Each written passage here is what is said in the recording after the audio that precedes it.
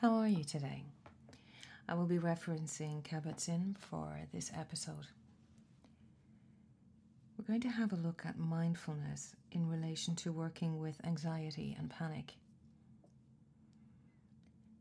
In mindfulness practice, we work at recognizing and accepting any feelings of tension we find in our body and any agitated thoughts and emotions that arise.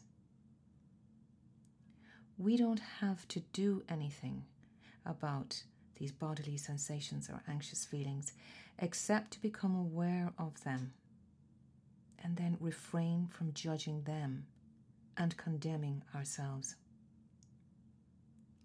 In this way, cultivating moment-to-moment, non-judgmental awareness amounts to a systematic way of teaching your body and mind to develop calmness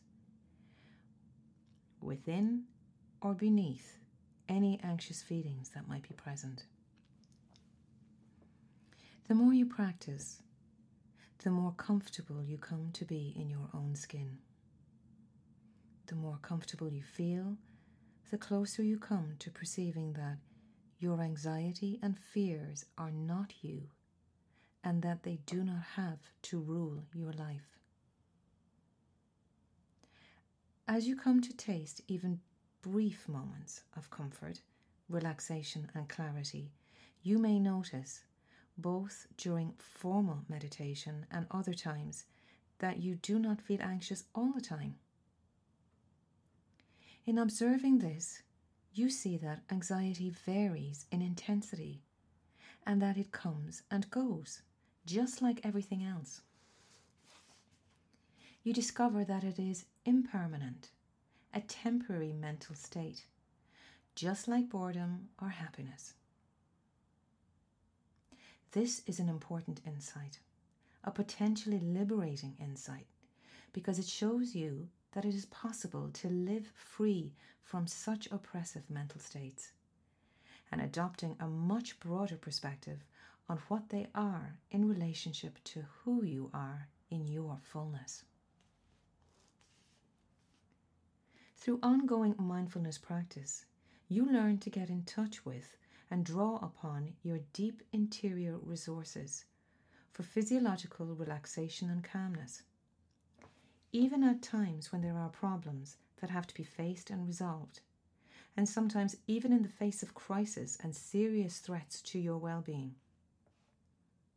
In doing so, you can also learn that it is possible to trust a stable inner core within yourself that is reliable, dependable, and unwavering.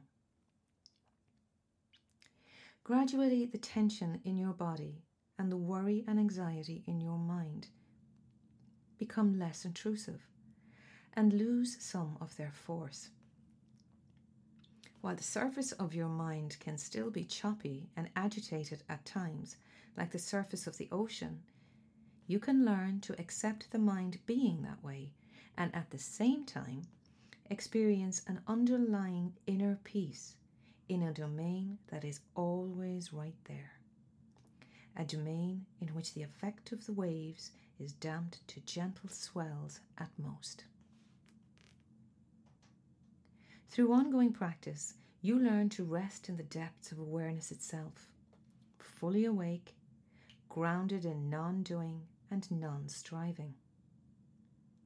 You also learn, through ongoing practice, to act with clarity and purpose out of this grounded awareness, as the fully integrated human being you already are and always have been.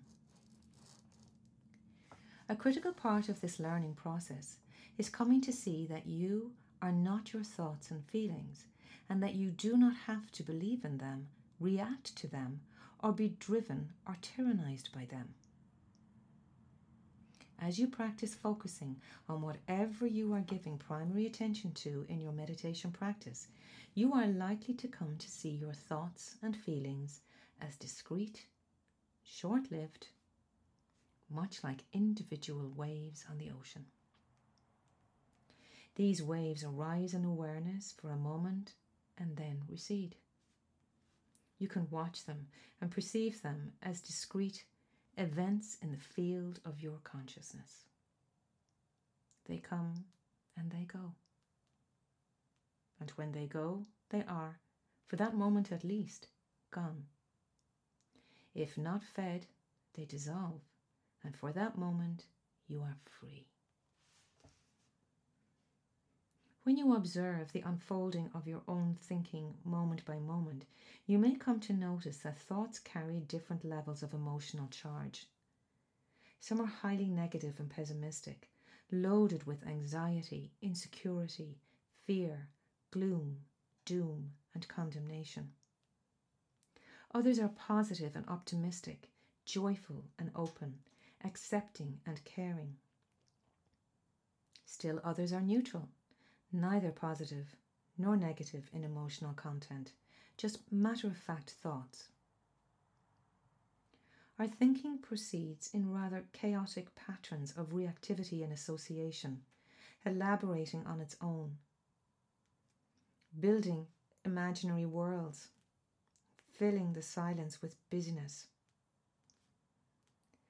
Thoughts with a high emotional charge have a way of recurring again and again.